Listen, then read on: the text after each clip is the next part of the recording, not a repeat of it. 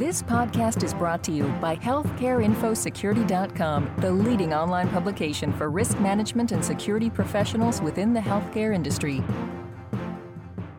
This is Howard Anderson, Managing Editor at HealthcareInfoSecurity.com, welcoming you to Week in Review for October 29th, 2010. In our featured story this week, we point out that clinics implementing electronic health records for the first time can learn some valuable security lessons from physician group practices that have had EHRs in place for a while. For example, Compass Medical, a practice with about 60 physicians at 10 clinics in southeastern Massachusetts, has conducted 3 risk assessments since rolling out its record system in 2004. As it has expanded its use of EHRs, the practice has taken a series of essential steps aimed at beefing up security.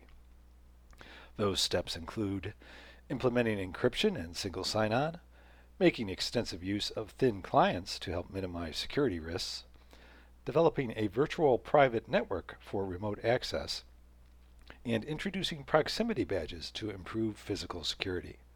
Next on tap for the practice is the use of fingerprint scanners for authentication.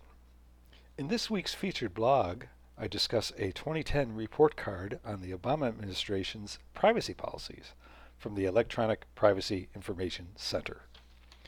The report includes some jabs at the White House's medical privacy policies. In its 2009 report card, the research and advocacy group gave the administration an A- grade on medical privacy, thanks to the passage of the HITECH Act, which it called one of the best privacy laws in years. But in its 2010 assessment, EPIC says, quote, implementation of the privacy provisions in the 2009 law have slowed. In particular, the report card, which offered a grade of B, blasted the White House for planning to endorse a weak final version of the HITECH breach notification rule, but backing off. In this week's featured interview, security expert Kate Borton says choosing the right wireless devices is a vital component of a security strategy. PDAs and smartphones vary widely in their security capabilities, so it's important that physicians use the right wireless devices to remotely access clinical information, Borton stresses. She says hospitals and clinics must select appropriate wireless tools, making sure devices that physicians and others use have adequate authentication and encryption capabilities. Plus, she says organizations need to understand and take full advantage of the new security capabilities most wireless networks have to offer. Here's a clip from that interview. I think that the good news in terms of security risk is that today wireless typically includes kind of out-of-the-box security that is much better than it was in the past. Of course, you add a wireless and you may feel as though it's part of your private LAN, but because these signals go out over the airwave, you really need to think of it more the way that you think of using the internet, a public network. I'll be back after a short break to tell you about the rest of our weekly review. Are you responsible for your institution's regulatory compliance program? Do electronic medical records, patient privacy, or data breaches keep you up at night? Do you have any certifications which require continuing professional education credit hours? The solution to your problems may be the HealthcareInfoSecurity.com educational webinar library. You'll find plenty of courses that align with your core responsibilities. Visit HealthcareInfoSecurity.com for more information on how to access these webinars. Welcome back.